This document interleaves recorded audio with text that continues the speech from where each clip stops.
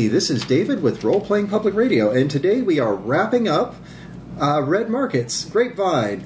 Toy Store!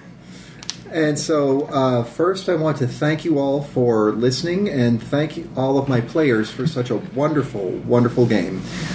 It was our horror. And my honor. But I would like to introduce my players one last time, starting with the player to my left. Hi, this is Christy. I had played Alex. And I'd like to get your gamer bio at the same time. What games have you played? Alright, so most of what I've played is D&D 3.5, 5.0, Pathfinder. I've played a little Star Wars, Edge of the Empire, and the ancient D6 game, if that tells you anything. Some Legend of the Five Rings, Shadowrun, Phoenix Dawn Command, and a little bit of Monster of the Week. A little bit here, a little bit there. So you're a little bit all over, which is good. What is your favorite style of play? I tend to go straight for the healing class. Just, boom, healing class, hi. Yo. And who or what do you list among your gaming influences? Most of my gaming influence comes from reading a lot of fantasy novels, sometimes urban fantasy novels. You know, Terry Pratchett's probably one of my favorites because it's fantasy and so tongue-in-cheek and, quite frankly, full of wonderful, wonderful puns. And then the last one on just the gamer bio. Did you know what you were getting into with this? I had a basic idea how bad it was going to be just because I'd overheard a little bit. You know, it was worse than I pictured, but I had at least an inkling, except for, you know, fish guts. That was bad. That was bad. Hey, those fish guts saved your life. They did. And speaking of the person who saved your life, we have... This is Sean, a veteran of role-playing public radio. Does that count? I mean, is that really what you'd call it? I don't know.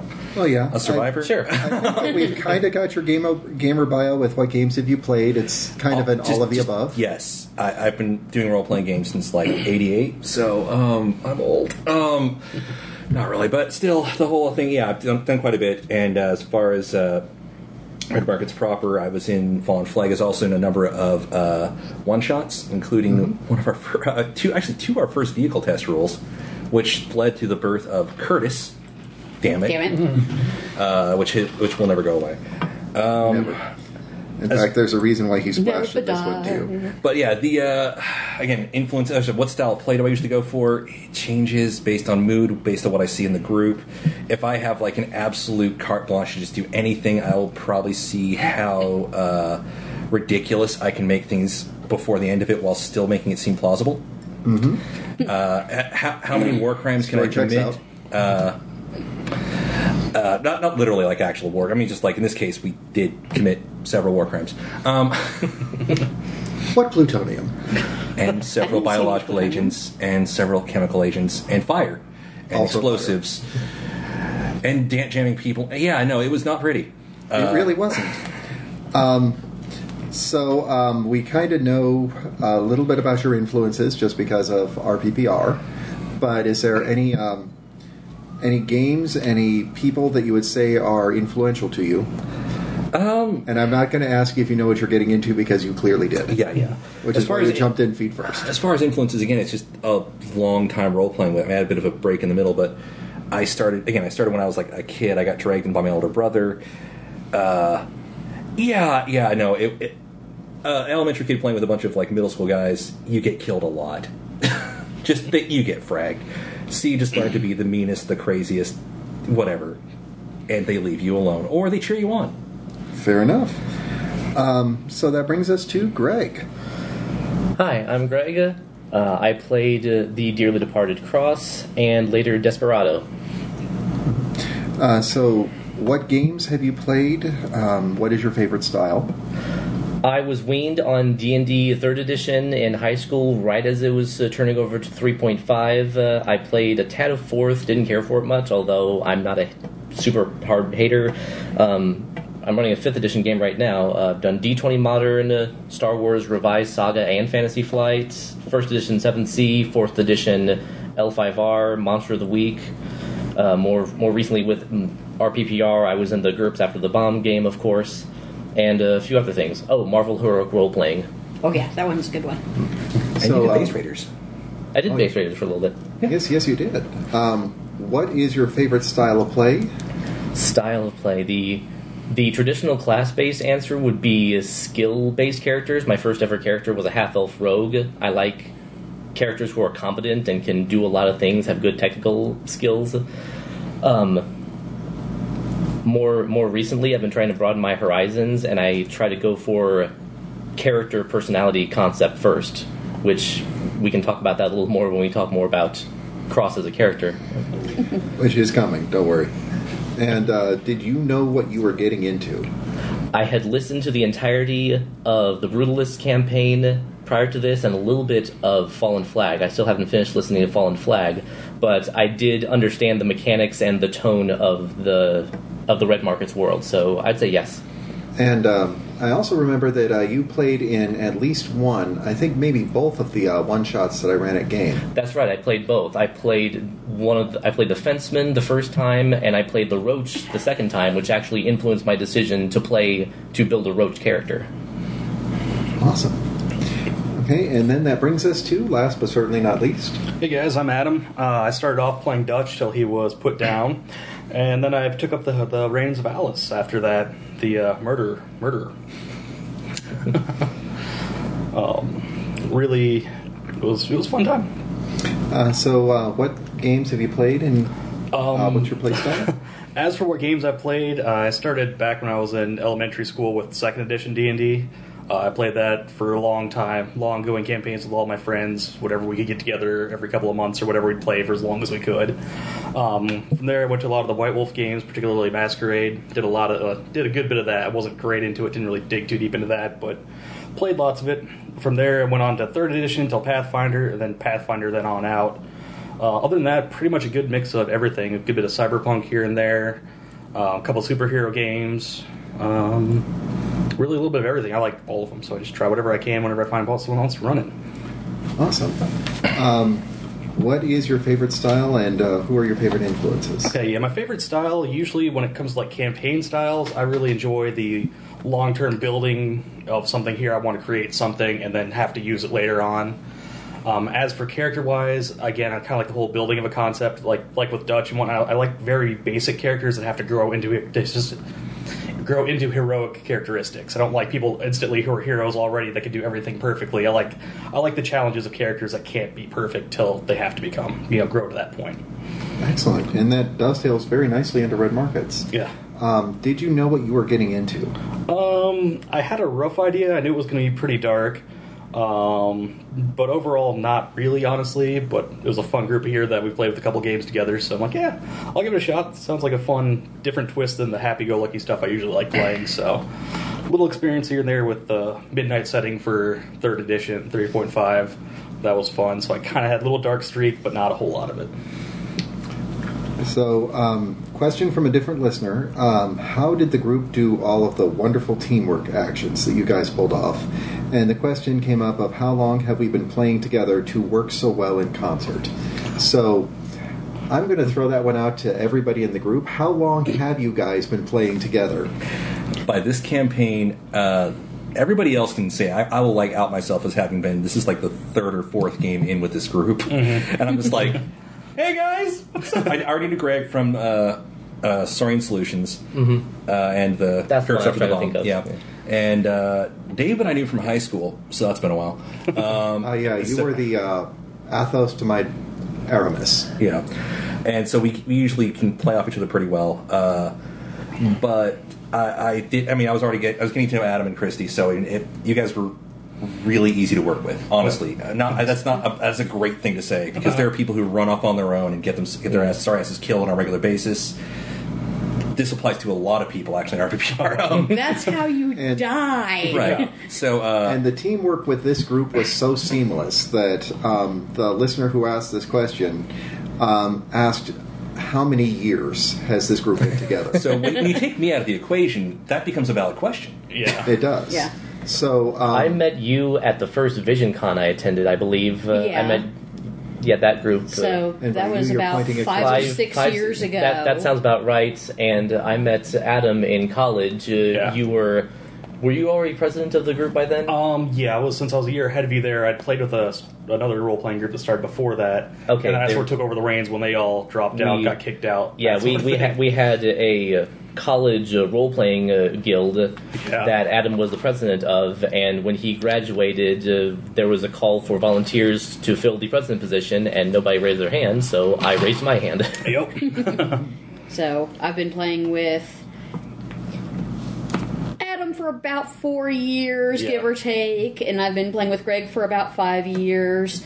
David, about 3 years, give or take. I've known you longer, but I hadn't gamed with you yet at that point. Actually, I think that prior to the start of Red Markets, it was actually closer to a year and a half. Possibly for actually gaming with you. For actually gaming, yeah. Yeah. I mean, we've known each other for a while. Yes. And funny thing, I've worked with Greg for, I want to say, how long have you been with the company? 7 years? The same as me? Since the office in Springfield opened, so almost 8 years. Yeah, we're getting close to 8. I remember that the first time that we met, I was talking to Greg about Springfield Game, but I'd walked up and started a conversation out of nowhere, and the entire time I was talking to him, the look on his face was the deer in headlights, why don't my fingers emit mace? Who is this crazy person? Which is the way I am, not the way he is. That's Oh, yeah, I'm aggressively friendly. I met him, I went, oh, I'm going to make friends with this guy. He looked at me and it was, my fingers... Well, and that reminds me, Adam, it might have been a while before I even realized you were in town, but I had started attending a Springfield Game Expo convention that's here in town in October, and I just bumped into you. I think it was the second of those events that I attended. I'm now volunteering full-time for that. Yeah. But we bumped into each other after you'd moved back from Colorado. Yeah. And so we just started... Hey, time back together. I know he likes playing games. Yeah, play games. Connections. Yay! And so that dovetails into another question, actually, very nicely. For RP challenges, who left their comfort zone the most? Yeah, I would definitely say Greg. Okay, so Greg put his hand up and Christy started pointing. So Cross is decidedly not your normal. He is in the sense of being a helper. He is not in the sense that I've been pushing more towards story games, more towards not even necessarily rules light, because Red Markets isn't a rules light game, but games compared where to some of the other ones where you need a slide rule, it is extremely it's Thaco? Yeah, it's I've not relative. served that in a long time. It's relative compared to some. It is compared to like Apocalypse World. It is a bit crunchy, but it also has more emphasis on characterization and character development instead of just what are you good at. Yeah, I noticed that too. I like Greg's, since I played with Greg for quite a while before that, I noticed how much he really pushed himself out of there for Cross and whatnot. Yeah. Almost made me, since I was listening to the recordings of this, actually made me almost a little jealous from time to time. Like, oh, he really jumped into this. I wish I could have jumped more into it storyline-wise, but I was still trying to figure out exactly what was going on. So. Yeah, after that first episode, when I had to decide, okay, is Cross going to retire and just be the medical point of contact, or am I going to keep running with this? That was a moment. And Red Markets is a good setting to have that kind of conflict and to have a character that exhibits a mental, emotional flaw and a physicality to match, being figuratively and literally half a person. No, I mean, he was already kind of broken when he went into the campaign, so it was a good opportunity to see how far I could run with that. And that was the other question. What led you to keep playing Cross? And was it as challenging as it sounded? It was a challenge. I basically, at the end of every session, until he broke, I asked myself, okay, is this the right opportunity for him to bow out? Should I push the roach mechanic? Should I burn his humanity faster? Or should I just see how long this character can hobble on trying to cope with everything? And that's a conversation that I had with myself at the end of every session, and oftentimes in just evenings thinking over, okay, what are we doing next week? Well, and I just want to let you know that, one, it really did show, and Cross is one of the most memorable characters that I have ever had the privilege of sitting at a table with. he was absolutely amazing. And thank you very much for playing him to the end, for bearing the cross, as it were. Not the first time that pun was made in the game. Not the first time. And it All will the not be the cross last. All The running cross jokes. I will actually. I just kind of want to butt in a little bit. Sorry. With the, I am so glad we did not old Yeller cross. I was ready. I was totes. It's sad that I was ready, but You were Vicky. Vicky was ready to do that to it's anyone. practicality. Anyhow, and but no, cross really did bring about a lot of really great emotional and tense moments that came up Yeah. due to Cross's willingness to actually play ball. And I do have to jump in real quick. I've got questions for every character. But I want you guys to think about some of your most emotional campaign moments, because I'm going to come back to that one. For Christy and for Adam, actually, we know that this was your first time playing Red Markets. How was your first time playing on mic? Did you enjoy playing on mic? Were there specific challenges that you had for it, and how did you work through those? For me, it really wasn't that bad. As soon as I realized I could just be myself and language didn't matter too much, I just sort of, the mic was there and I just played like I normally do. So it was just me being me, ignoring the mic entirely. This is probably honestly the one I'm having more trouble with, which is just right there and it's straight about the mic stuff. So, and I'll be honest, it's one thing for me to run a campaign, and it's one thing for me to go, all right, this is a game that we're doing to be fun with the players. To sit and talk about it and second guess a lot of the things that I ran in it, this is harder for me to do this than to say, all right, so Doris just got killed in front of it. What are you guys going to do? yeah, what I really like though is when I actually just got done listening to the recording, going through all the episodes, literally finished it up today, and it's actually really nice being able to hear it all. I thought I'd hit my voice in the mic and that sort of thing, but it's actually really nice listening to it. Like, yeah, this is actually really cool. I kind of enjoy it a lot. So that's my view. I hate my voice, but that's because I sound different to me than I sound to the rest of you, I'm sure. Yeah. Christy? Well,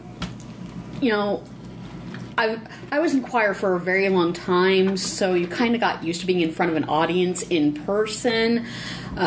So being online's a little, harrowing, so to speak. But I've been out there before, so it wasn't a huge deal. I actually have not gone back and listened to the recordings yet, just because I do get embarrassed easily, and it's like, oh gosh, what do I sound like? How did I play? Although, it's one of those, I enjoyed it thoroughly. I like that the game is documented for history on this, because it was a wonderfully fun and horrific campaign. Cross doing his swan dive there really tore us all up. But I had fun with it. I think the worst time I had with it, though, is one or two of those sessions I had a bad cold and trying to not cough at the mic and sucking on cough drops like crazy, just trying to keep my voice going. Well, I think, darling, that's something that we all do deal with a little bit. And having listened to it again, I don't hear a single cough. Or at least I don't have any of them that just jump out at me. I mean, there's a few coughs in there, but I can't put voice to who did it. In fact, I'm fairly certain that quite a few of those are mine. A few of them are mine. Excellent. There you go. For Sean, we were asked for a little bit greater detail on Vicky's ending, and is it okay if we come back to that one? Yeah, let's put a pin in that. There's a lot more to go into before that. There were questions about the most emotional campaign moments, and this time I'm going to go from right to left. Adam, what do you see as the most emotional moment for you, or the one that you want to talk about? And once you mention it, though, by the way, we're going to take that moment off the list, and then somebody else doesn't get to touch back on it and go, oh no, it was totally the moment where Ethel went streaking. Boogity. Poor Ethel. I think, as much as probably isn't one that most people think of, probably one of the more emotional moments that I had personally with it was with that section when I first got let into the mall. I had to actually evict the one guy. It wasn't so much that I felt emotional about it, just that, hey, I'm actually doing something productive with this. Really brought me closer to the character, which was interesting. I'm trying to hear, Dutch was here for his boys. That's what he was doing. So I actually got to move from the outside into the mall. So surprisingly, it wasn't heart-wrenching emotional, but that's definitely the moment that struck me the most. The rest of the time, I mean, even my own death was half expected. So I was like, it sucked, but it was expected at some point to happen. Fair.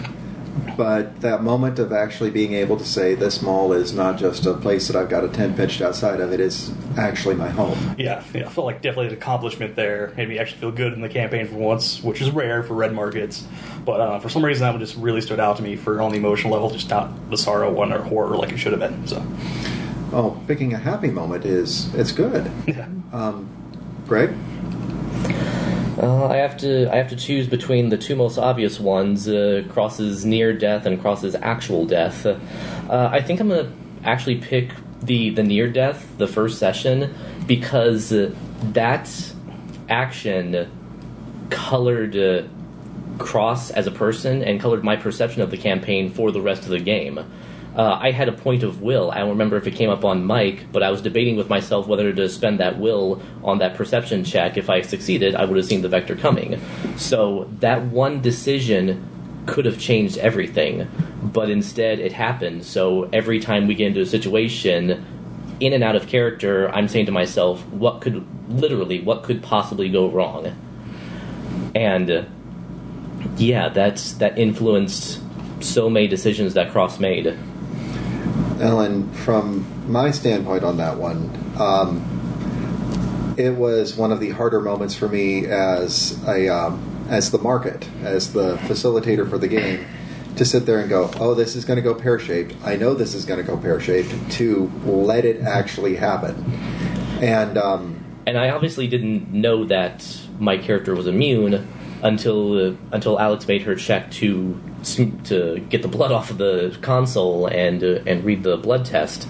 So the I don't want to die moment, that took me a minute to channel because I was trying to put myself in those shoes and go, okay, I've prepared myself for this moment, but in this moment nobody actually wants to die. So how do I react to that moment where, oh God, it's actually happening? And that's how I pulled that off. And just so you know, it's hands down one of the more emotional moments of the campaign. That was actually the moment that hooked a lot of our listeners in, because the fact that happened, that you nearly died in episode 1, set the bar so freaking high for the rest of the campaign. Exactly. And in a way, I kind of hate you for that tiny bit, because I knew that session 1 was... I didn't expect for it to be the session that everybody would listen to. And I'm like, oh boy, now I have to step up my game. I have to be on point for the rest of this campaign just from this one session, just from that one moment. And you made me work hard for this one, buddy. But again, that sets the tone for just how dangerous place the loss is and what kind of place Red Markets is. Mm-hmm. And it also made me second guess the one minor change that I threw in, because with all of the things in the campaign, I was using this to try to learn how to be a better facilitator, how to be a better be a better dungeon master. And one of the complaints I've had a lot in the past is that I tend to take it extremely easy on my players. So I made a commitment to myself that for every job that you guys did, I was going to use sliders for the complications. Normally, in every Red Markets game, there's a complication that comes up on every single job. But the better you guys negotiated your price, the more complicated the complication was. And you guys hit full expenses on this first one. Mm-hmm. So you hit the hardest level of complication that I could throw at you. And you survived it, mostly. And so I had to keep in mind Not quite that... dead! And that, yeah. I believe the actual line was, I have to live. And I believe the response was, out of character, I'm so sorry. In character, something like that. In character was, are you sure? No, the line was, I don't want to die. I don't want to, something like that. I was like, I don't want to die. Are you sure?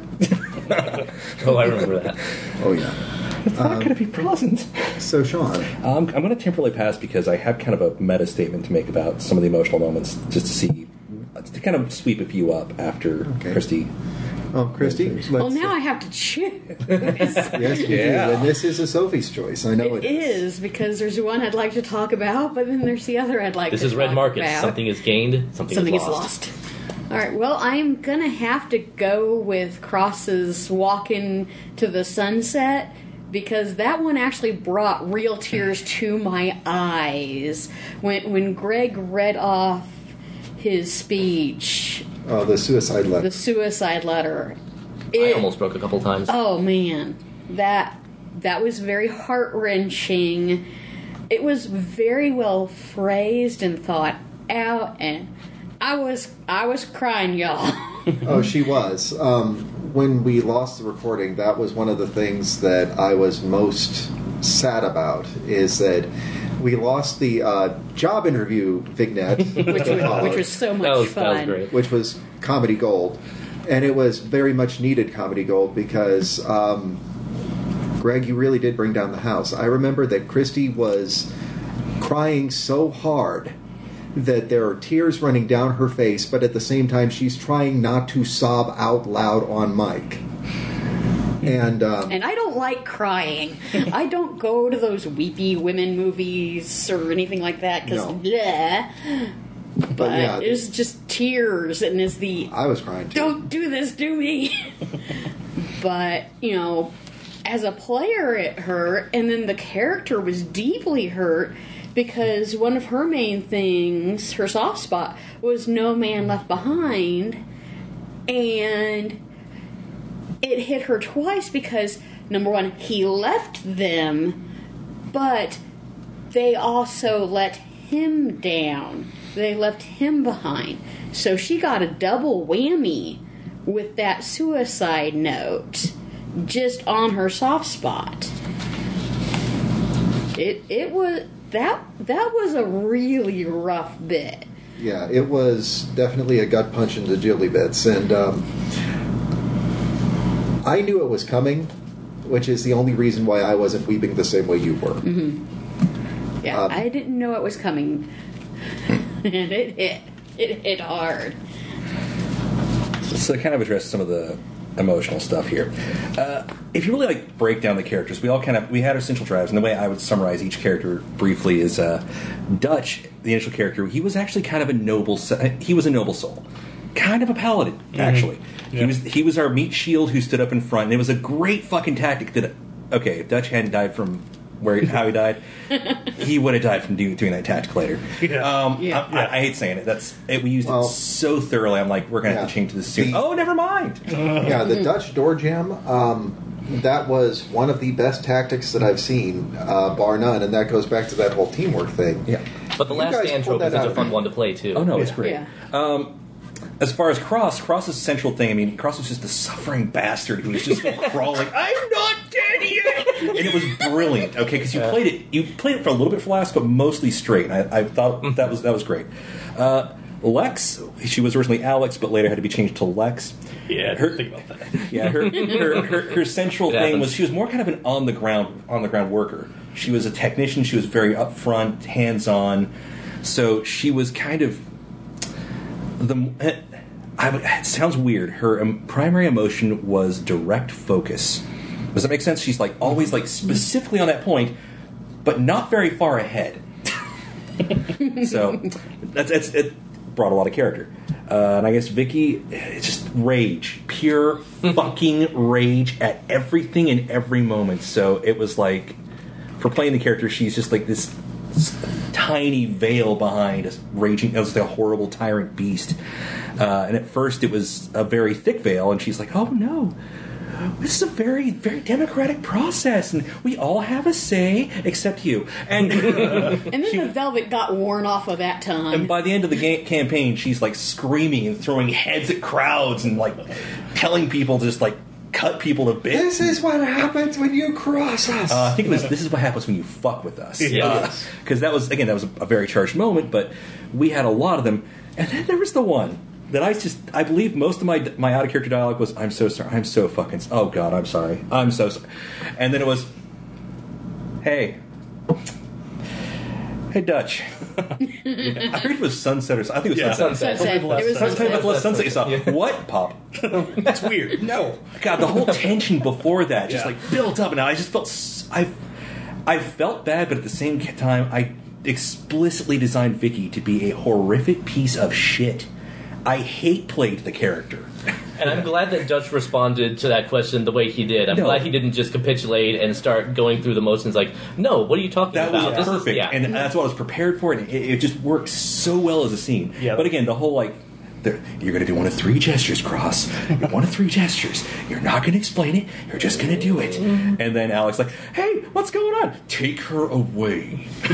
And We'll go forward and scout. and you were being protective in a way on that. Yeah. That's because she's a fucking tyrant. Yeah. Right. Not that she didn't care about your psyche, but didn't need another broken character. Well, again, in the missing episode, Right. everybody had their own responses to the death. I believe it by that time, Adam had switched to Alice, who was more of just straight up predator vision, pretty much. a true predatory figure. And by that point, you know, Yeah, Adam went for full murder hobo on us and for the last character. no, it made sense. It worked. It did. So Alice had that animal mother moment of better him than me, and you know. Yeah. Lex is just like bursting out in tears, and Vicky just fucking trashed the place, throwing shit, screaming. The outright emotion was actually just like it was supposed to look like a temper tantrum, but deep down, it was that conflict of this was a person, this was my subordinate, I was responsible for this person, but at the same time, how fucking dare you bail on us? Yeah.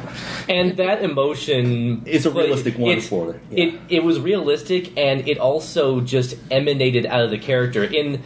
In the movie that was playing in my mind, listening to this happen, I wasn't seeing it from inside Cross's room with you throwing around furniture. I was seeing from the outside among the crowd of civilians, hearing this cluster F-bomb and all these crashes and thuds A and few going, chairs falling.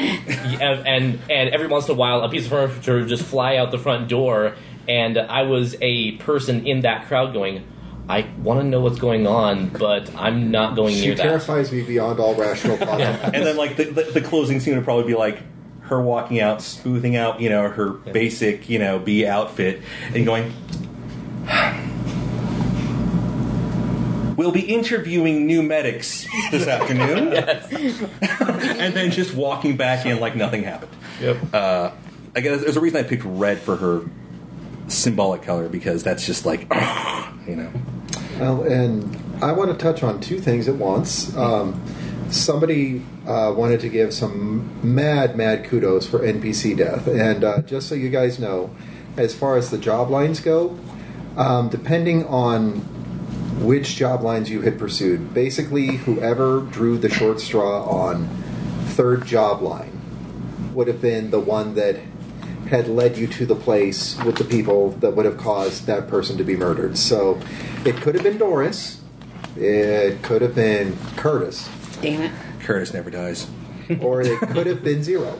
But as it turned out, it was Doris. And I have never seen a party come together so fast for revenge. They I'm took just down gonna- our Doris. Oh, yeah. I've got my campaign notes here. And I just have to tell you that the Major had a job for Cabela's, and the equilibrium was black 8, red 8. So it was a 16 job. Zero had a job that was worth 14, 7 and 7. Rodney, the one that you guys took for Doris's death, the equilibrium was 3 and 4. You didn't check the other jobs at all. You didn't know that they existed. You had no idea that there was other job lines out there. You laser-like focused on Doris's death. Don't fuck with my clients. Hashtag LadyBoss. That was the other thing that I wanted to touch on as far as the emotional. I had never seen the group come together. Everybody wanted revenge. And everybody had a different motive behind it, but everybody wanted revenge. It was, oh no, we are avenging Doris's killers. And you were in complete agreement on that. on the surface, the reasons behind it were different. This is the sweet old lady who has been taking care of us. She was too nice to die. She didn't deserve to die, Alex. Dutch, this is the woman that feeds my children. This is the woman that takes care of my kids, and I do everything for my kids. And for that, this person is going to have to die, whoever they are. Cross you had more of a motivation of, I saw this woman die right in front of me. Somebody murdered her and made her bleed out in my arms. And this is not going to fly. And then in addition to that, it's also, this is a woman who cares for the Enclave. She makes sure that everybody gets fed.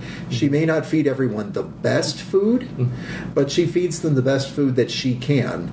And just as Cross is the medic for not just the group, but also for the Enclave, he saw her as the fellow caregiver. And Vicky, that's my bread and butter, you're fucking wet. Anger. And also, technically, in her own sick way, Doris was the closest thing Vicky had to a friend. And how fucking dare you? And so, yeah, that's where it turned into the ass-whooping lynch mob that it was. It was. And I just have to say, it was a beautiful thing. Yeah, I'll have to think I'd agree with that. I think the fact that it was Doris was the one that we ended up doing with. I think it was one, now that you explain the other ones who it could have been, definitely seemed to make the most sense for us to really get to that point. I mean, the Rambo, or whoever the major was that you're talking about there, he's still with the Cabela's guys, which, as I understood, were a little crazy.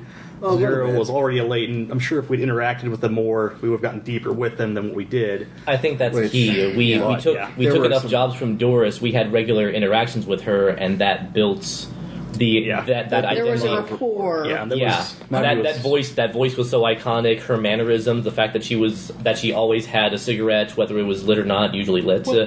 Usually lit. Depending on how you want to look at it, from an economic or a personal viewpoint, no matter what, we were invested in her. Yes. Very much. Both senses. It could have been any of them, but it was both senses. It was a financial and an emotional investment. Yeah. So And just to jump into some of the job lines that went unexplored, had you taken jobs with Zero, there would have been three things that you would have noticed. I tried to give each of the main characters that you were going to interact with some kind of feature that stuck out. I'll touch on NPCs in a little bit, because 95% of the NPCs that you ran into in this campaign came from a very specific place. That place, of course, being my ass, which I pulled them out of as we needed. Well, we did contribute the basic inspiration for a lot of them when we were pulling up, Yeah. I know a guy, hold on.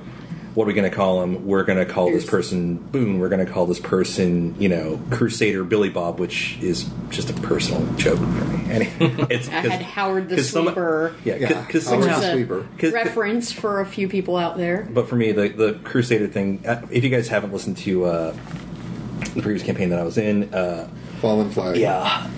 I was playing a Crusader, and all of my contacts were Crusader so-and-so. So it was Crusader Jim. Crusader Jim. You called Crusader Jenny, and Crusader Jenny referred you to Crusader Billy Bob, which we'll touch on him in just a moment. That's not how it's written in the book. But as far as the different characters that you could have run into, some of the ones that I statted up that were not appearing in this picture. Zero was a latent, and she was going to start out with a bit of a Glasgow grin, and I'm not sure if you guys picked up on this, but even though the meetings with her were briefer later on, the more that you met with her, the worse the damage to her face got. So she was a latent who knew that she was dying. Her entire job line was, I need you to tie up these loose ends. There's a bunch of people that need to die before I do. And in the case of the guys from Cabela's, on the surface, they're a bunch of crazed assholes who have holed up in a sporting goods store and turned it into Thunderdome.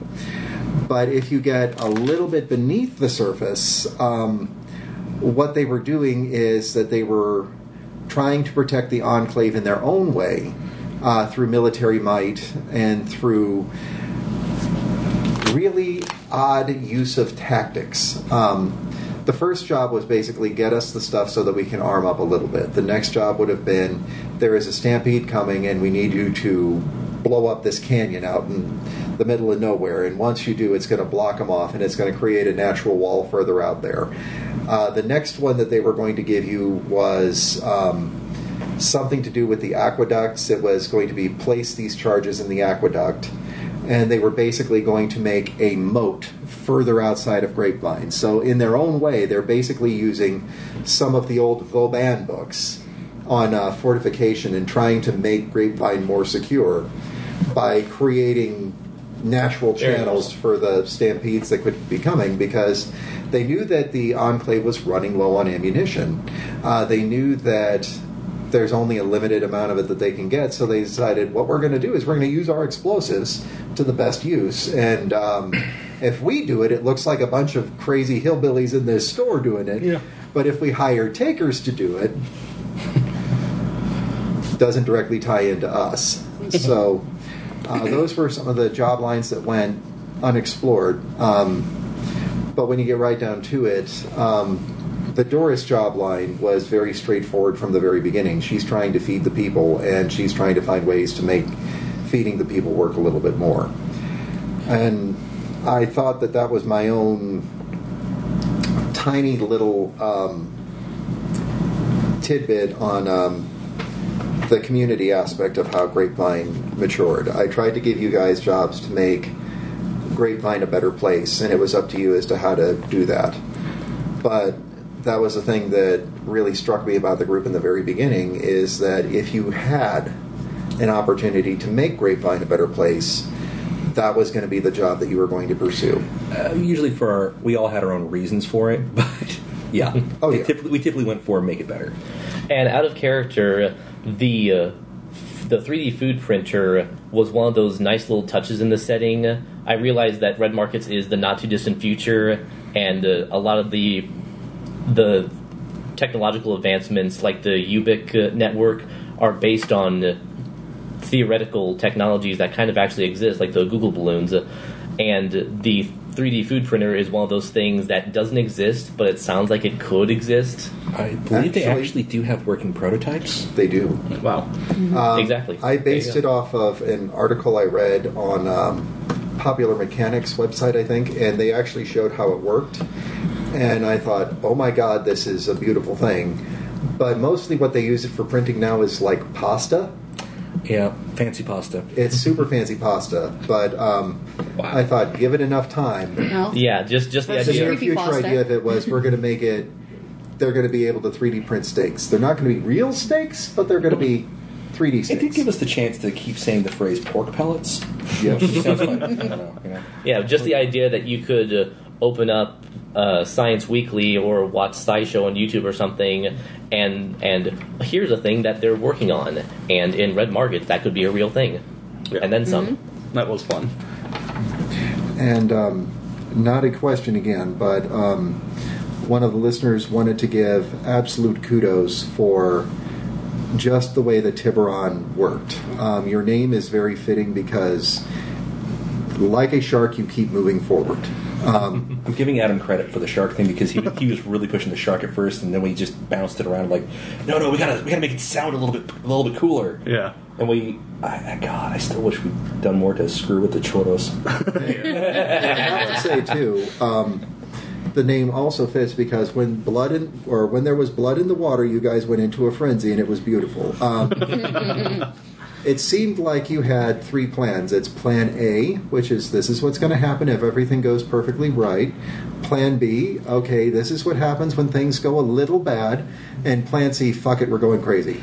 Yeah, actually, technically, you can quote a character from the CW Flash series, Captain Cold. Make a plan, execute the plan, watch the plan fall apart, make it up from there on out. Something like that. Yeah. That's about how it was around. So. Yeah, and insane kudos for the insane plans, because when everything went pear-shaped, you guys, you just kind of went, all right, we're doing it live. The hardcore Henry approach. Yeah, Okay, do we run or do we shoot? Fish guts. Here you fish go. guts. Fish guts. Or, oh fuck, there's a ton of traps here. Give me your arm. You use his arm. Use his arm to open it. Do it. Actually, it Here, was give me a more- leg up here. I think it was cross lift that with your arm. Oh yeah, Oh, yeah, I forgot I I have had that. I don't know. We used your leg to set off traps. Yeah, it was use the leg to break the trap. That was something I felt bad about, that I kept forgetting, and that I didn't play that angle up as much mechanically or narratively as I Honestly, could I have. think that it fit for Cross's mental state a lot better, because the moment where you backhanded the guy and I said, which arm are you using?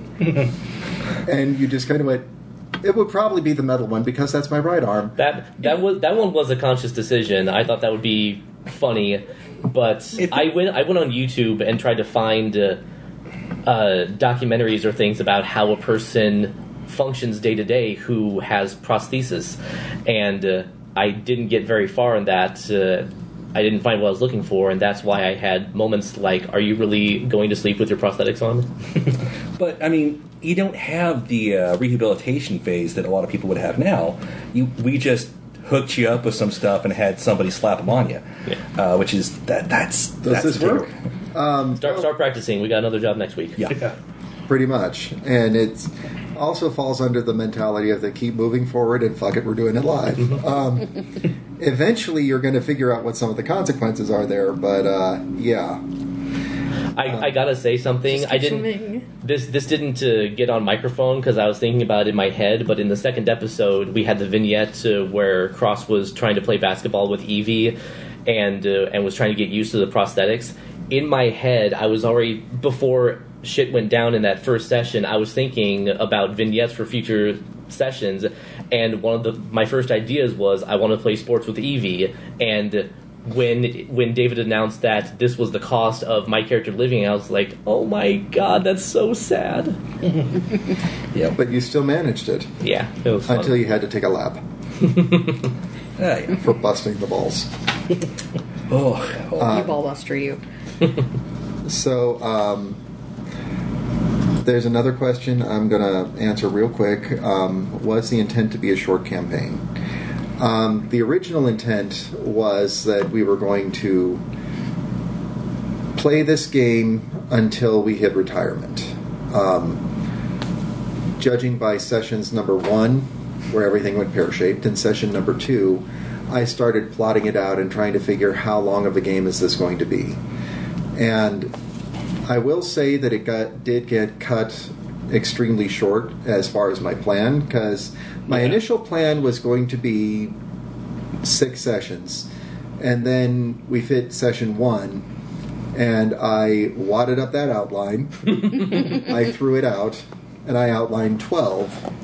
And then we hit session 2, and I wadded up that outline. Instantly doubling, almost tripling your expenses, your month expenses will do that to you. I thought the bear raid worked fine.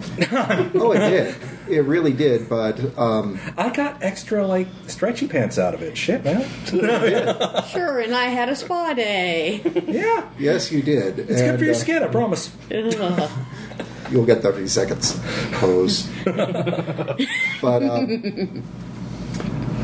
yeah, the biggest challenge for me was in trying to anticipate and then backpedaling and then trying to anticipate. And the really, I want to say funny, but not in the funny ha-ha, but in funny way, was the fact that I actually predicted it about right, that it was going to be 9 jobs. But it was entirely because Cross decided to go out in such a way as to use his death for something good, which is a very Cross thing to do, and to use his death to somehow manage to pay for everybody else's retirement. And that is another reason to respect the fallen Cross. But it also threw the biggest monkey wrench into that outline out of all of them, because I'm like, all right, it's going to be 15 sessions, it's going to be 15 sessions, and I'm just slowly but surely working my way along. And then when he told me what his plan was, and I calculated up the expenses on it, I didn't say a word to Greg at the time. This is the first time that I've actually brought it up, but that really did cut the campaign short. There were Oh, yeah. A lot of things that were still left hanging in there, but as far as storytelling goes, that is the perfect way that the campaign could have ended, and I couldn't have asked for anything more. Yeah, when I made Desperado, he wasn't a joke character, but he was kind of an experiment because I knew we were nearing the end of the campaign. I didn't know that the next job was going to be the Mr. Joel's. If we'd gone a little bit longer, Vicky would have secretly loathed Desperado for not being a medic. And, she would have been glaring at him and telling him to do increasingly horrible, dangerous shit. I'm sorry, it's just because she was reaching Red Queen status so quick. And he would have done it without question because he's a thrill seeker. He wouldn't have caught on. It would have been hilarious. Okay, Desperado, do you see that ledge over there? Remember all those video games you're going to mantle on over, and then you're just going to, jump down, whoop and holler a few times, do the cowboy thing, and shoot as much as you can, then run away. It's very simple. We're going to be on the other side of the compound. I mean, it would have eventually ended up like that, and to the point where I was hoping that you would, take a swipe at Vicky and probably, again. And he just spent the whole time John Wayne the fuck out of everything. Yeah. No, that's John Wayning or John Wooing? Either one. Yes. Yes. John Wayne? Pilgrim. Guns akimbo! Yeah. But no, it was actually a really interesting twist there. So, and another thing to call out and ask what you guys thought about this one. In the book itself, the DHQS are kind of the system baddies, and the Moths are kind of the system good guys, but they're freedom fighters, and so their methods aren't always the absolute best.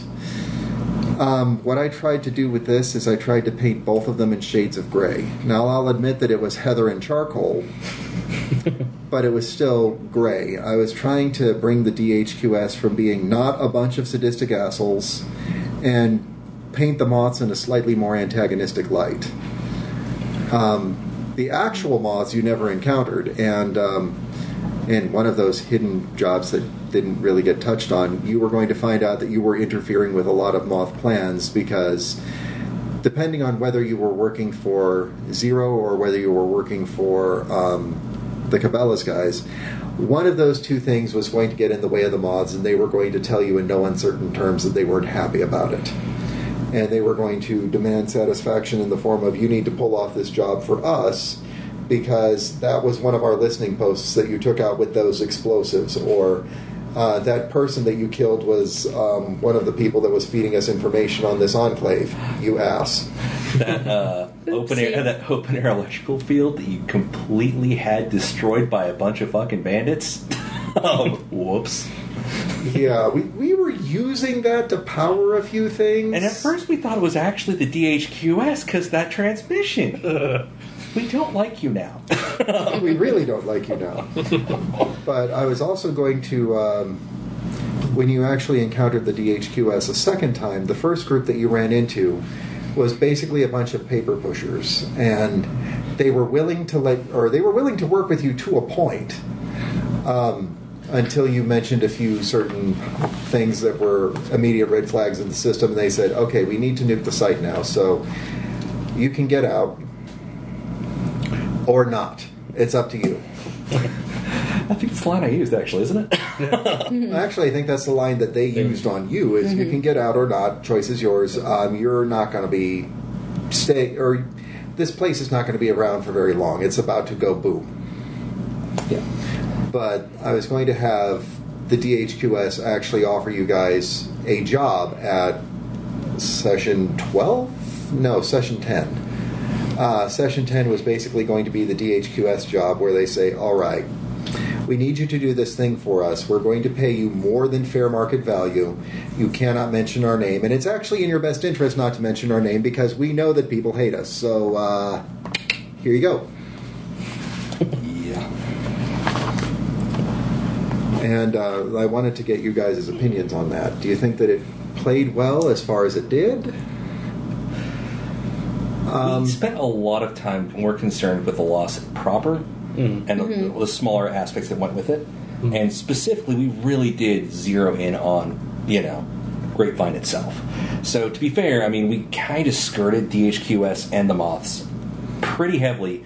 I'll admit, you can call it a metagame, but in my case, it was, yes, it's prior experience, but it's also what we know in universe. don't fuck with the DHQS. Positive or negative, no matter how it seems, you always lose. So Vicky, always looking after that bottom line, wants to avoid the fuck out of the DHQS For very good reason. Yeah, I kind of want to add on to that, just as an aspect of us being new players. Also, I like the fact that we had DHQS and all this other stuff, but I found it was kind of nice we just focused on something a little small that we could easily grasp, instead of both the Enclave and the Lost, and now DHQS and the Vaults, trying to get all that figured out. We're still trying to learn the basics of the game. So I think that worked great the way it did play out that way. Eventually, if we had kept on going, to start interacting elsewhere would have been nice, but I think with the way it went, it was actually perfect. I mean, it's a lot of stuff I wouldn't know much about. And again, that's something to touch back on. One of the things that the listeners, I've heard it like 6, 7 different people have mentioned the same thing and in the same way, that they love how Grapevine matured over time. It became a very nice, wonderful place. It was a beautiful enclave, and I've had questions of, are we going to return to it in the future? Can we stat out Grapevine so that other groups can use it? I think my one that's critique... a lovely legacy. No, it is. One critique of Grapevine is that independently of each other, we all picked... a lot of us picked old ladies for dependents, and we kept putting more and more in, and the side joke and the microphones weren't running. It's like, okay, guys, we get TPK'd, we keep going, we pick up the dependents, they're all old women, and we can just, go around, we'll have, a catchphrase when we execute people, be like, thank you for being a friend. We'll call ourselves the Golden Girl. Yeah, that was kind of... Mine was Lady Sophia. Yeah. It really would. But, I mean, it was it seemed like a good gimmick joke that I almost want to do a mini campaign. It's just like a 1 shot to 3 shot of that, just like the Old Lady Squad. But we had this, we almost became an old folks' home. It seemed like with our NPCs. That's We did have a whole and that was on us older- partially, because we all kept referring to, all these old people. We had Well, Granny and to be Sophia, fair- Ethel, and the old man. That's ones I've written down. Well, to be absolutely fair, when you look at who is able-bodied and who is not, generally people tend to think of the elderly and the children as being the 2 big groups that are not going to be able to go out and be takers. The fact that you guys went with old ladies more than old men, it kind of clicks. Have you been in a nursing home? Actually, yes. My mom's at a retirement village now, and I would say that the ratio is about 8 to 1. Yeah. That's There's- normal. Yeah. Looking forward to Women it. tend to outlive the... Yeah, women tend to outlive the men. That's not a grand plan, guys. Just do stupid shit more. Hey, look at me! I'm gonna jump off this high thing. What's the bottom? Spikes. Hold my beer and watch this. Yeah. And so, let's see. We've covered a lot of different topics here. One thing that I wanted to ask the players about... there are the Ubik forums, which exist for red markets, and one of the forum users actually asked about possible direct interaction. Would we be able to use the Ubik forums in future games? And I think that would be a heck of an idea if we could figure out a way to do it. If we could say the games are going to be going on at this particular time, maybe post a game announcement or something along those lines, and for kind of a boom-bust mode, it would be along the lines of, all right, at this point in time, you can refer to the Ubik forums. You can either direct message somebody that you know on the forums as your reference, or you can throw a shout-out and ask for somebody to help you out. And there's a couple of them on there that's actually a good thing, and there's a couple of them where, okay, good luck. Have fun with that. David has helped me build an account on the Ubik forums. I still have not done anything directly in or out of character. I am terrified of social interactions under the best of circumstances, and I am of the opinion that internet forums and comments threads are where dignity and truth and decency go to die. Painfully. That sounds about right. Yeah. Yeah. Fits red markets. Accurate. Also fits red markets. It does. But I thought that it might be a fun little wrinkle. It might be something to look at in the future. What we could do is actually, how's this? To kind of give a little more narrative control over that. the market can field the question.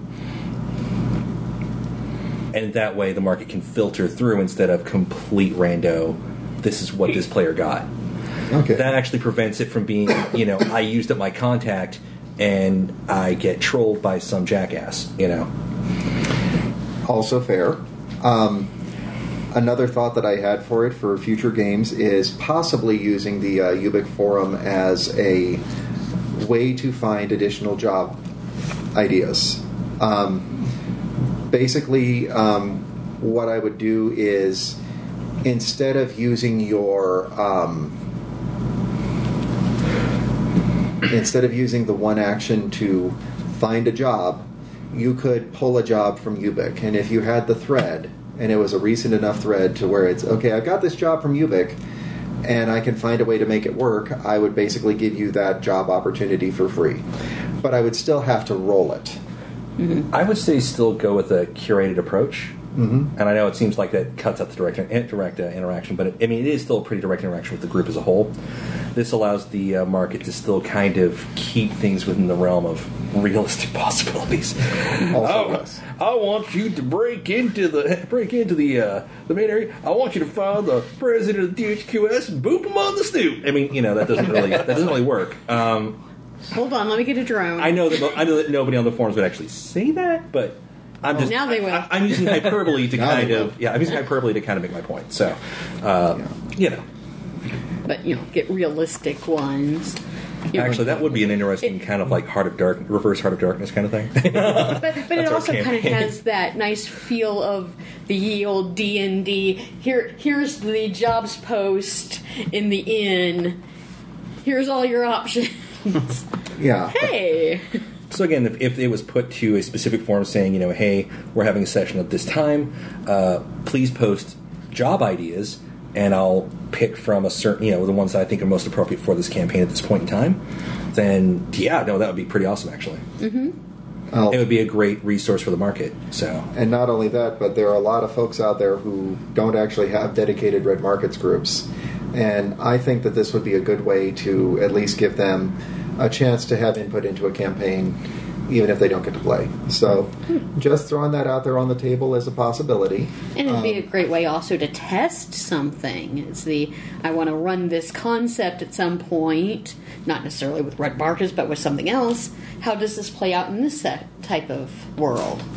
Exactly. And one of the biggest challenges that I faced for jobs definitely came into trying to find ways to tie into the different groups, and in such a way as to keep it creative, keep it different, as opposed to this guy needs this commodity, go to place, get thing, come back. This lady needs commodity, go to this place, get thing, come back.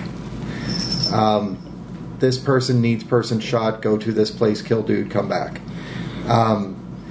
One of the biggest challenges for any kind of job is basically writing out that, and then putting a fresh enough coat of paint on it that it looks different. And I think that we managed to pull that off. What were some of the more memorable jobs for you guys? We're going to start with Christy on this one. It's a pretty obvious one for me, the bears. Oh, man. Operation Chumlord.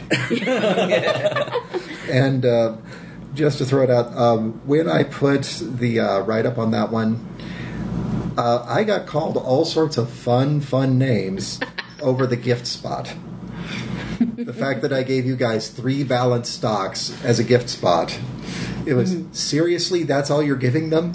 Well, this is a group that has gone for pistols, and I know they're going to be going up against grizzly bears, so at least I'm giving them some running room if they decide to shoot the bears, because that is not going to end well for you. Just throwing that out there. At least if you shoot them from medium range, you can shoot, and now we run. Run. Run. Okay. Run. And my dice were not cooperating with me on that one. That's why you got covered in chum. Well, I think that your dice cooperated with you far less on spot checks because there was the running gag. Yes. Alex looks for Alex. looks for a thing. Lex. Lex looks for a thing, fails a spot check, and face plants into a sign. Are we there This yet? is how I always do things. Didn't Lex actually fall down the stairs to the bunker? Yes. Yeah. Yes. Lex just like Yes, she trips and did. falls. Like I forgot about it's that. like get back up here. No, there's a light on. Do not open the. Don't open the fucking door. Open the door. Vicky I'm was gonna like. do the thing. Vicky was like the worst kindergarten teacher ever. That's horrible. And by the way, that does tie into another question that's been asked a couple of times. What the fuck was up with the game show? Seriously, what the fuck? Nothing anymore. Well, I will find you and I will kill you. so I have to say that was one of 2 legs that I actually designed myself.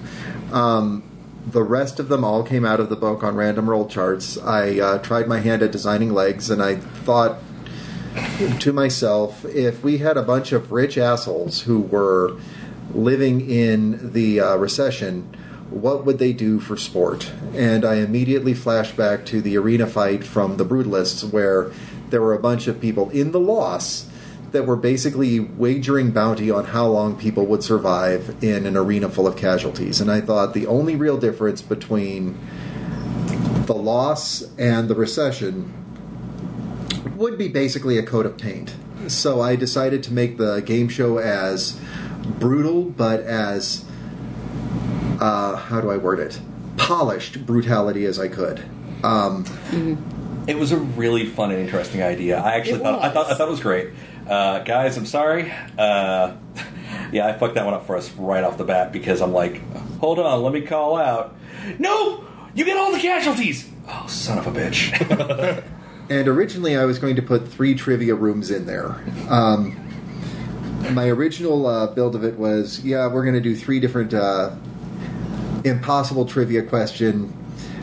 But I knew that on that first one, what was the gross national product of Sri Lanka on the day of the crash? I put the question as nonsensical as I could because I knew it would be one that, of course, you're going to try to call out for. Of course, you're going to use. I was the trying to eunuch. be sneaky. But of course, they're going to be assholes about it. So, We dealt with it. oh, you did. We survived.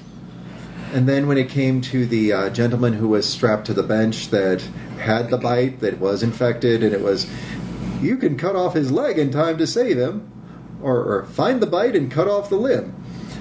Well, I think it showed up. I think it actually showed a lot of the character attitudes about human life in general. it did. You know, some people are like biting their nails, people are working around it. Cross is like debating. Fuck it. Go. Yeah, and Vicky gave him the shot. She's not a nice Again, she was explicitly designed to be a bad person, which I believe I repeated a lot during the campaign. You did. You did. And actually, out of all of it, you did cut to the quick a lot quicker, because that was the only way you were going to save his life, was give him the shot. People in the recession who don't know how the blight works, who don't realize that even though the propaganda all says a bite means a bullet, there have been a lot of different places in zombie media where people have seen where, oh no, Jim Bob got bit, cut the arm off right above the bite.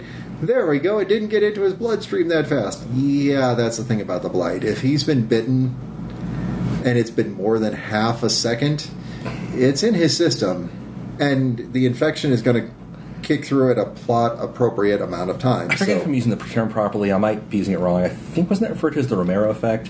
Where people thought they knew how zombies worked or something like that, and they fucked it up royal.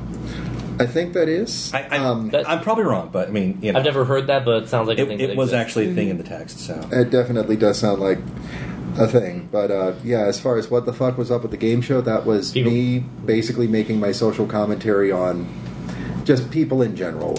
People are always going to come up with the most brutal things that they can. And if they can find a way to make it entertaining and for sport, of course they're going to. This is why a lot of people go to watch MMA fighting as opposed to watch scantily clad men in shorts that are greased up just wrestle each other in a... Yeah. Some of us get different things out of it, but moving on. The other leg that I designed was the Aberrant.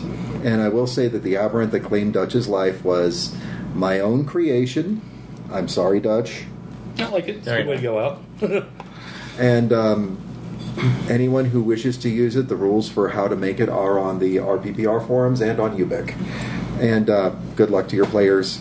To your players, I'm also sorry. I think I had the greatest advice for that one. Yeah, I think you did Yes- too. yes, you Too bad I did. had a giant rock in my hand, and I couldn't run anyway. But you were being the heroic paladin. Yeah. And Pretty that's much. what you get. Yeah. Yeah. Yeah, I if there's learned anything that. that you could go back and redo, run? Run? Run? Well, For me, to have run, I think would have made sense, but at the same time, it just really fit more to the character that way. That's why I just stayed there. I figured I already had a giant rock in my hands, and I can't run anyway. I think I only had a speed of 1 on Dutch, so Yeah, you're going to with, stand with there. the range, with the reach that he had, that's sort of what I had to think my way through. It's like I can't get away from this, so I'm just gonna have to stand and fight because I can't get away. But that was my view on that. For going back and changing anything, honestly, I couldn't think of anything in particular that I wouldn't have changed too much. Maybe to get different stats a little bit from the beginning. I did play it a little soft. That's why I went to Alice thereafter, because it seemed to be pretty useful to kill things better than Dutch was. But I like the way Dutch played out pretty well. Well, and again, the Dutch Georgia. Yeah, it yeah. worked real well. Alice was straight DPS, but Dutch was a tactician. Yeah. I was coming up with more ideas for you, so we could switch it up, so David doesn't start using that to murder us, because I knew it was going to come. Yeah, well, It would have been hilarious if one of us had a flamethrower at some point. That way, we could have created a maneuver called the Dutch oven. Yeah, that would have been great. Oh, Which Nice, nice. is because of the punny nature of it. But that's also playing to well, audience. what we had instead was, I don't know what you call it, the Dutch firing line, where Dutch jams the door and we lean past him and start shooting. Dutch had to have the worst fucking tinnitus by the time Yeah. by the time he went. Well, the Dutch firing squad, but Yeah. in The, his the Dutch defense- must have a military history. We could go back and Oh, find easily. a famous Dutch commander who Yeah. did some cool We thing will. and then play it out. Yeah. So And are we going even to though name you your guys next were character using the, Coco? So what? Even though you guys were all using silenced handguns, there's still going to be the tinnitus because it would have been pew pew Well, pew. technically, the silencer is a Hollywood term. They're actually called suppressors. Yeah. Still goes right over my shoulder every time. Well, it looked cool, damn it. Yes, it did. What the fuck? Oh, stay away. And he probably caught a couple of shell casings. It's one of those. Why do you have so many little bitty round marks on your? They're probably more like cylinders with one little line at the end. Yeah. Where do you get those little bitty burn marks? It's bullet kisses. They're a thing. Yeah. Yeah. But if I could step back from it about which job was the most interesting, we immediately started talking about the custom legs and the way some of those played out, and I think that speaks a lot to what made the game so interesting and versatile was, okay, you've got this job, it's going to take you X number of days to get there, but the legs mix things up and make it interesting. You can wind up getting dragged into subplots that don't directly correlate to what the immediate job is. That's actually something that I want to adapt into games that I run, regardless of whether or not they're red markets, because that's a good way to get more player input and get players hooked into other aspects of the setting. Side quest. I'm kind of like, yeah, I'm going to work with that actually. Again, we had a lot of setups. I think, Dave, it wasn't one other of your little innovations. I say a little like it's diminishing. It's actually really cool. The minefield was a really memorable one to me. I bitched about it so much when it happened, but the endurance run. Yeah. Yes. The endurance run was, I mean, at the first of it, I was getting pissed off about, like, you know, yes, we got a simple solution. Just shoot the box. We sniped the box. Fuck. All right, scrub it, going. Second part. We go for the endurance thing. Second part, the mansion. We get to the second floor after all this hard work and careful planning, and we D&D take 20 check for traps the fuck out of that shit. We get up there, and the last trap before we get to the door is a rug with marbles under it.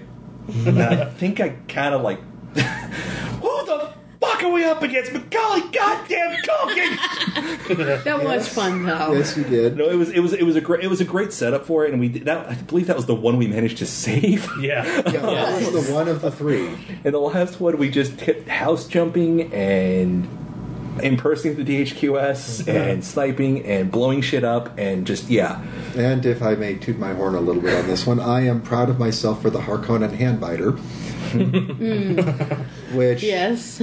so I'm going to feel up this man who is wearing next to nothing. Okay, razor. But then there was the then there was Who the would do that? then there was the denouement, Why? however you want to say it. We're like, okay, we survived it. Wait, well, I guess we could stop off at that seemingly abandoned bunker. I don't know if I want to do that. We get in there and it's just the biggest fucking disappointment, like spoiled open spam and clothes that are all the wrong size and nothing of real value. Maybe one gun, I think. I forget. Actually, There it was was several a guns. vintage gun Okay. in there. That's right. There was a the vintage Winchester gun, and rifle. then I gave you guys your choice of 3 different Yeah. other guns, because the one thing that they packed up well was guns. They expected that a Fallout was going to be one of those things that happened imminently, and pre-crash, like 3 days before the crash, they had refilled all of the medicine, all of the food. The problem is that a lot of that stuff does spoil after 5 years. David, did you ever watch I don't know if it's still on Netflix, the show Apocalypse Preppers? Mm-hmm. Now everybody's got their different strategies. That could be a good guideline for figuring out what's hidden away in bunkers or secret passages.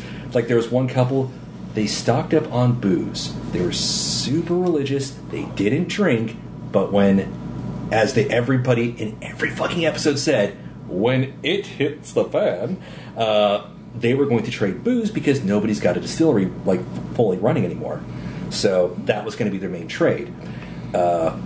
So you can look at different examples of how people set up their boogie bags or whatever, and that could be what you actually find. As a matter of fact, one of the NPCs I planned out, of course, that was Doris's plan. The reason why she managed to get herself bought into Grapevine in the first place was she traded cigarettes for a place. And she had so many cigarettes left over because she raided a smoke shop and filled up the back of a U-Haul, I think that basically actually- with all the cigarettes. That actually did come up when I was trying to reimburse her for our botched job against Or the rainbow. Yeah, we managed to track cigarettes. down the really exotic ones and do some extra trade because keep the customer happy. Yes. So, I don't know. I was just saying, that might be kind of an interesting way to kind of stock up different bunkers. Why is this one full of nothing but toilet paper? Yes! You know We how bring- useful that stuff is? We bring you comfort and joy. We bring you comfort and Charmin. Yeah. Don't Enjoy squeeze the it. go. Seriously, we had to cap Whipple. That would be a Don't great taker squeeze it. name. Oh my god. Whipple. Mr. Whipple. Yeah. Okay, next campaign, calling it. Become Mr. Whipple. Why? I don't fucking know. Sorry. I like that. I Don't love you squeeze guys my so much. Charmin. Okay, no, you call your gun Charmin. You don't squeeze that Charmin. Nobody gets Trigger. to squeeze Charmin but me. Actually, you can make Charmin independent. I don't know. Anyway. So, 2 questions that still need to get asked. And then we're really, really close to wrap up. Actually, I think we've got 3 questions left. All right. One of them was, how did Enclave creation go? Because Sean was not present for it, but my other 3 takers were. And since this was first experience with Red Markets, also first experience with Red Markets, and first experience with a campaign, but you had listened to one. I had You listened to actually- one, but I don't think Enclave Creation was part of the Ruthless recording. And you'd It was done the not. one-shots. Yeah. And normally the Enclave creation isn't a part of that either. Right. So where did the genesis of Grapevine come from? Well, I think we all decided that a mall was a good place. I remember we all pitched an idea for a general setting, a shopping mall, a police station, or something, and we all liked that idea because of the legacy of zombie apocalypse settings that do take place in a mall. It's a classic trope. Yeah, I Yeah. think that's It where it came is. from, and I think I was the one that initially brought out that idea because I'd been to Dallas recently. There is actually a Grapevines Mall down there, which is one of those big, I actually giant brought back. malls.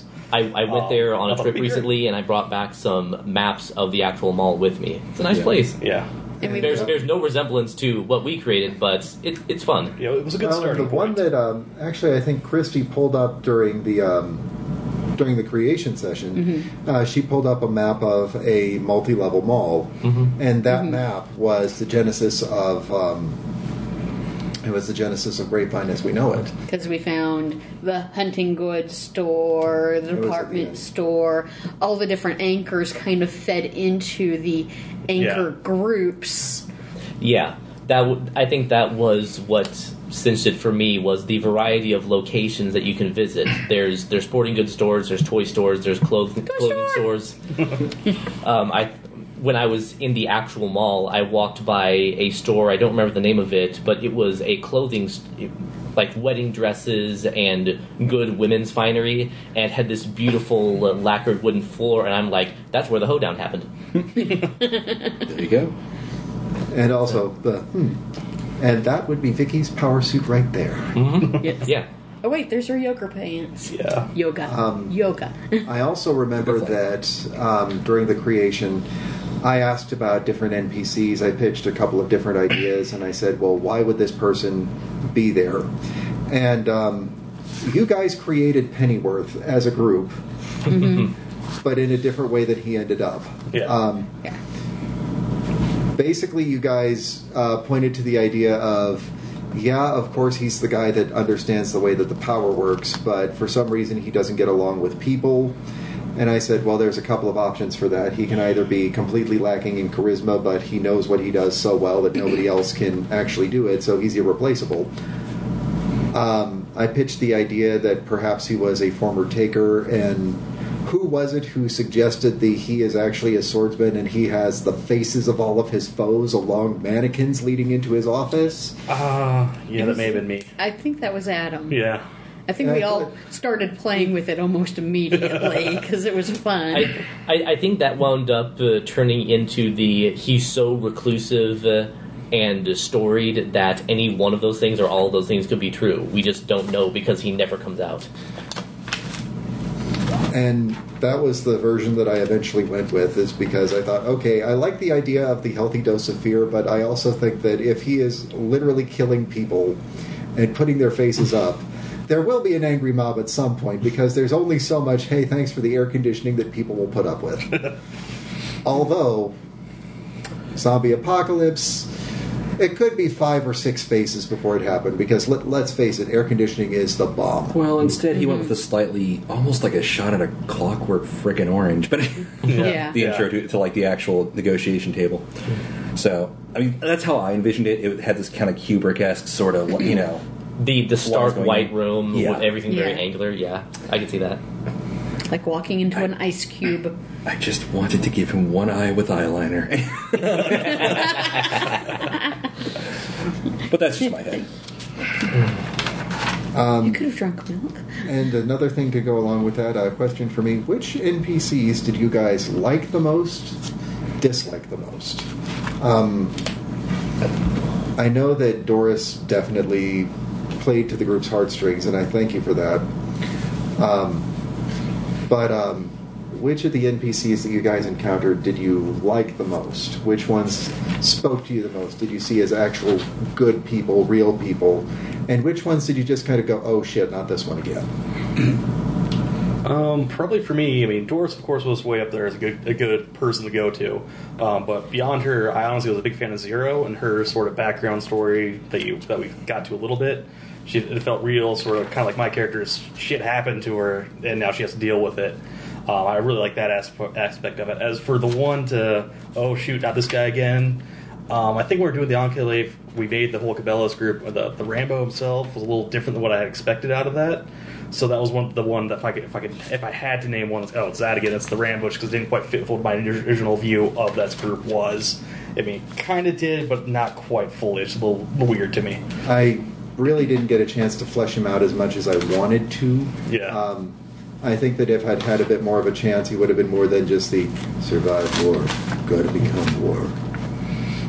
Yeah. Just, he felt wooden and two-dimensional, or actually he felt wooden and one-dimensional to me. Yeah. But I I think really that, didn't give much of a chance though either. So Yeah. had you guys actually pursued the job a little bit more, you would have found out that the current Rambo is actually Bernie from accounting. He's a very shell-shocked veteran who was extremely good at paintballing back in the day, somehow managed to translate his skills, and he is hopefully out of his depth. anyone who has seen One Punch Man, I thought of the Rambo as basically being King, the guy who gets all of the credit for the shit that Saitama does that can't do a damn thing. Okay. I thought that was going to be him. It's what is his power? He intimidates everybody because he is the Rambo. That would have been amusing if the campaign had dragged on and Desperado had more interactions with characters, because that was sort of the concept for him. Like, he survived only by virtue that he happened to be good at playing cowboy. He should have died within days of the crash, except that he was actually good at what he did. Oh, That would have been an interesting line. So we're going for NPC. Okay. Honestly, in the long run, okay, at first we have there's the connection with Doris. That was kind of a basic, but that was kind of a basic kind of quick player interaction thing, and Vicky had the obvious reason to latch onto her. But later on, part of the later game, kind of a weird rallying point for the group were Dutch's kids. There was so much fucking drama around these two kids and who's going to take care of them. We wound up splitting them up, kind of, and I had Jason. I had James because I will be damned if I'm letting Black Math take one of those little shits. No Black Math. You want the red line. So no, you don't have to turn on the red light. Dutch's kids, I felt. I mean, after Dutch's unfortunate, incident, Dutch's kids became this big point for a whole lot of drama, a whole lot of vignettes, and they just kept coming up to the forefront. And I thought that again, we were playing them, but they were really. They took on this organic, just this life of their own, and all the circumstances around them that came up, just the whole group pitched into that, and I felt that was some of the better role playing that we had. Yeah. Mm-hmm. Cool. So, sorry, Dutch, but you did create a great opportunity. I did my part then. We're doing these things for the kids. I was kind of pissed off at it. I was going to go with that, but I did kind of that there was some undertone with Pennyworth. When we went to the house of the Matt with marbles. But That's my take today. Matt with marbles. Yes. Sorry. Has a slingshot. Hey, Mr. Wilson. You're getting the eggy this time, asshole. But the photo she found of Pennyworth with the couple who had basically suicide pacted, it had that. Here's a story here, and it's a hurtful story, and showing the depths of that character under that under the icy veneer. You see that he actually does have a heart, and then when you give him the picture, he hangs it on the wall. He thanks you for it, and you see no crack in the veneer at all. There is a heart underneath there. I'm sure. I'm not certain if it's beating, but it's in there. It's in there somewhere. So I kind of liked that touch there. Now, the ones that kept coming up that, and it's not them again, those dang white knights. One of the rival taker groups that were never directly faced. Yes. Well, Well, I managed to fuck them over on several occasions, Yes. indirectly, by verbally just haranguing the shit out of them with all of our clients. in the water. And then there was the water And then there incident. was the water incident. Yeah. And I figured that was a very Red Barkets moment. it Oh, is. yes. Yeah. And That was a good also have to little, just throw here's a how little this is thing going to in. go. each of these rival taker groups that I want to throw kudos to Sean just because the dice absolutely loved him. It seemed like on every final roll where he could come up against the other takers, he either had enough spin from a previous roll or he just crit succeeded to the point where it's, I'm never going to work with those people. I'm pretty sure that the White Knights kind of had to move on to another enclave because they lost a couple of members and they weren't getting any work because you guys just swept the legs right out from them. And that's why we ended up with a different rival taker group. The Jets. The Choros were supposed to be originally our main rivals, and I don't think we just sit around shit talking them and move on.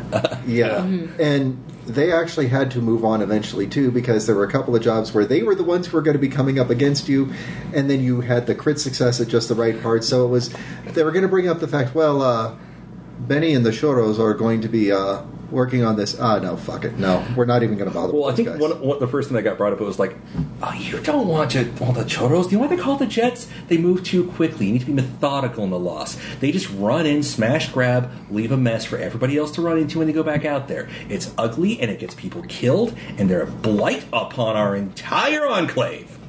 Stuff, shit like that. I mean, So yeah, more often than not, you actually force the other taker groups to leave because you ruined their chances for getting jobs. prison rules That's, came up, and we actually played ball with them. I was gonna say until prison rules showed up, because we actually got a little bit of a camaraderie with them. I mean, we intimidated them a couple of times for information, but also Ethel had a morning jogging partner, Yes. and some of them were cool. Which, and by the way, have to throw it out there, prison rules. My ass, you're welcome. Yeah. No, it worked. It worked. It worked. Yeah. Yet another NPC ass pull. So, yeah. Yeah, I very like the concept of that taker group. They seem to really fit the theme and whatnot. Like, hey, that makes a lot of sense. I like it. I But, enjoy when we also had a bustle that just knocked them around a little bit. So. yeah, and I enjoy anytime expectations get subverted and you expect a former convict crew to be really hardened and will cut you as soon as look at you, and they're regular people who have a variety of skills and are trying to survive just like the rest of us. I think What do you know? For me, the bigger appeal was, again, we forced out some rivals, so it's like, oh shit, we need more. Boom, here's these guys. Be afraid. We're scarier than you. You had to move in here. You came to the darkness. We were born to. I mean, and then somehow we just like do the walk by and nod thing, and somehow we're friends for inexplicable purposes. I don't know. It worked. I liked it. So You got in the your red market's solid intimidation early on. the red market equivalent of the Iaijutsu, just staring at your dueling opponent and shoring them up. And then you both bow and walk away because it's... Silently Am nod. I going to draw my sword? No, I am not going to draw my sword because one of us is going to get cut to death, and there's a pretty good chance it's going to be me. And you're both sitting there thinking the exact same thing, and in this case, it's just, well played, good sir. stat-wise, Vicky was not physically very intimidating until the end. By the end, no. I spent enough development points to just, she was a scary, horrible person. She was a monster. But initially, it was all bluff and a few really good rolls and hiding behind the rest of the group, going like a bad Batman villain, going, get them, and swinging her fist at the air. And that's why Dutch was here. No, again, everybody played into it so perfectly that it actually created this like layer of who's up next, Yeah. and it worked out just beautifully. So. And even in dealing with Dutch's death, Vicky showed that she could out-intimidate practically anybody. I think she scared the fuck out of a crowd before one of the Black Math nuns stepped in. Sister Well, it was Agatha. the Black Math. Yeah, I was love definitely- Wait, I shot the guy in the head first, I think. You didn't shoot him. She in the- started it, then you backed her up, is what Okay. ended up Yeah, happening. That was she started it up. It was the next person who moves is going to get an ass full of lead, and then you proceed to show She was up. awesome. You shot the wall directly beside a guy's face, and you went, "Oh, oops, I missed. I'm going to turn on my Ubix so that the next shot hits home." That was it, yeah. Yeah. And so, yeah, you still, even without standing behind Dutch, you found somebody big and scary to stand behind, and managed to look even bigger and even scarier. This is my sub-boss. Fuck off. Yeah, no, that was really... She's just a horrible, manipulative, awful person, so... So we're going to Kinda pull fun. that pin out. Okay. And I want greater detail on Vicky's ending. Well- so what exactly? To understand Vicky's ending, you have to understand her beginning. And it's a thing that I would allude to and I was trying to build up, and it's what I literally dropped in the group before even trying to play the character. Originally, I wasn't going to play Vicky. I was going to play Reggie, her beleaguered assistant, and Vicky was still running the Red Cult. He escaped the Red Cult and didn't want to talk about it. But the more I was trying to develop this background just so I could have like minor incidents to refer to, I'm like, God, I'm a horrible person. Vicky sounds like more fun. I'll just say that she basically, when everything went to hell, you know how there's that image of like Lord Humongous, the kind of people who would somehow prevail in an apocalyptic scenario. I thought of a former boss of mine, and that was Vicky. And then I just kept fleshing her out until finally I had this evil cult leader, and I was gonna leave that behind and use her assistant. And then I played her instead. Just said the cult fell, and so she had this hidden dark past. I know, cliche as fuck, but.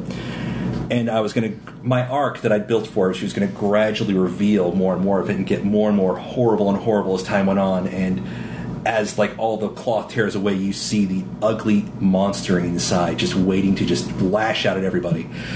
And then Reggie was going to show up partway in, even though she was paying for him, which he did, and become more of this weird cat's paw, which did happen.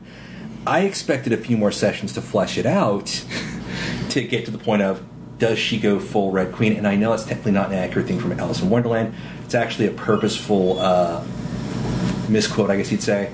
Mm-hmm. It was done on purpose because are you really going to question the veracity of the reference when you're being held down by a bunch of armed guards and she's screaming, cut his fucking head off? No, probably not. Or maybe it's your last words. I don't know. Excuse me, shouldn't that be off with his head? Wait. You mean the Queen of Hearts? The Red Queen was a different person. Die. put down the katana. Get the hacksaw. Yeah, pretty much. So butter knife? The idea was that the cult. Got an olive fork. The idea was that the cult fell, and she was a hustler. Well, that was her tough spot. Her network was going to be people that knew the cult, which is what we did play through, and we'd hint at. Oh, you mean right? No, we don't go by that name anymore. We're Vicky now. And there was going to be this split of personality eventually. I was expecting the 13 to 14, 15 episodes maybe to develop this. At least I was trying to do it more of a feel it out. Kind of like the other campaigns? Yeah. Basically just slowly bring the character around and see where I want to go with this. Is she going to be a good person and finally just pull herself out of the fire and just, she is reborn? Or does she go just down that fucking rabbit hole? Yeah, I know, keep going. And become a cult leader again or do something really awful. And again, I kind of hate played this character a little bit, so by the time we got to the ending, it came a little bit sooner than I expected. So yeah, I panicked, started just throwing my shit in handfuls at it.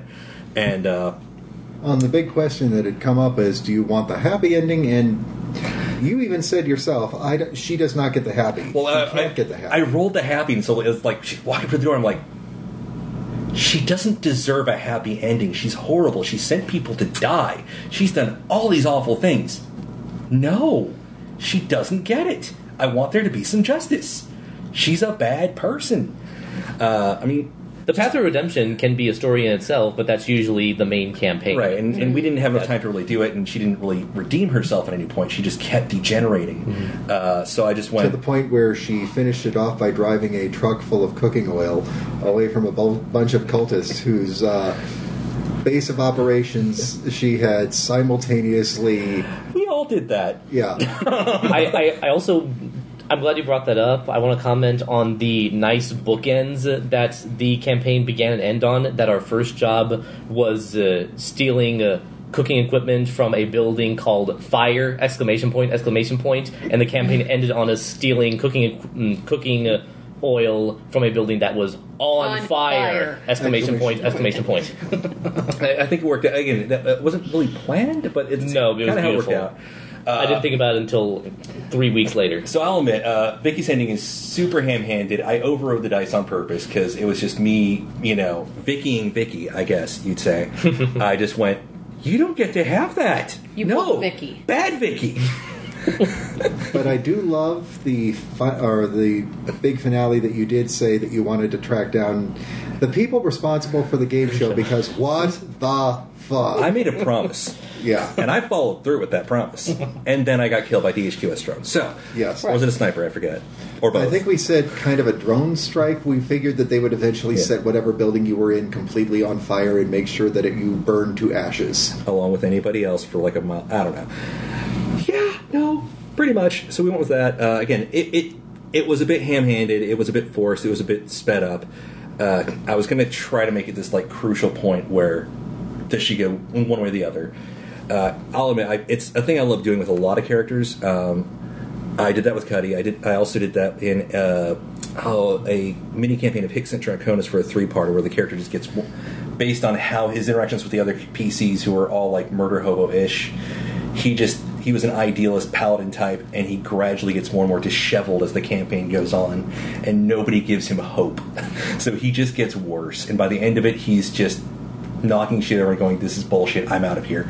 But no, I love the idea of like developing a character and having that good ending versus bad ending possibility. So yeah, sorry about that. It could have been a lot more cleanly executed. It just we ran out of time. And let's see, 2 last notes. First one, I would like for you to pick one of the 4 quotes under that purple line. Ask that question to that NPC, just not the one that's marked. Of course. So, because this one's near and dear to my heart, this is going to Boone. Bears? Seriously?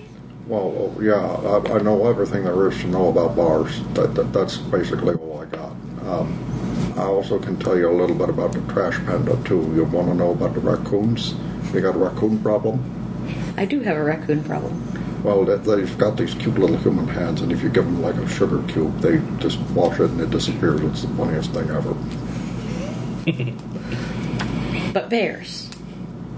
Yeah, bars. Like, bars? Bars. Bars. Just not the white ones. This is too far south for the white ones. Ah. And if you see one of the black and white ones, that's either a police car or that's a non-trash panda.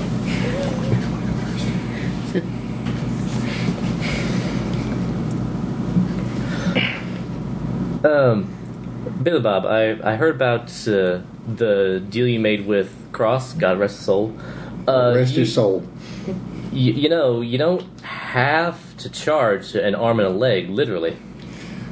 Hey, you got your business model, I got my business model. I'm the only doctor out here making house calls. I'm the only one with an ambulance. I can set my prices wherever they want. If I want to charge an arm and a leg, I'm going to charge an arm and a leg. Be happy with what you get. I might be mercenary as fuck, but you know what? My prices are listed on the side of the ambulance. They're right there. Well, I'll be damned, so they are. Remind me not to get shot. What's that flag drop one for? You don't want to know about that. So, Ivan, how'd you get to Grapevine? Ivan was ballerina. Traveled with company. You should see me pirouette. End up in Texas. Zombie happened. Did you start off in like Branson or something? Duh. Was at Yakov Smirnoff Theater. Of course it was. Yeah, that's what I thought. Meanwhile, in Doris's office. You know, Doris, these things will kill you. He says and he lights up.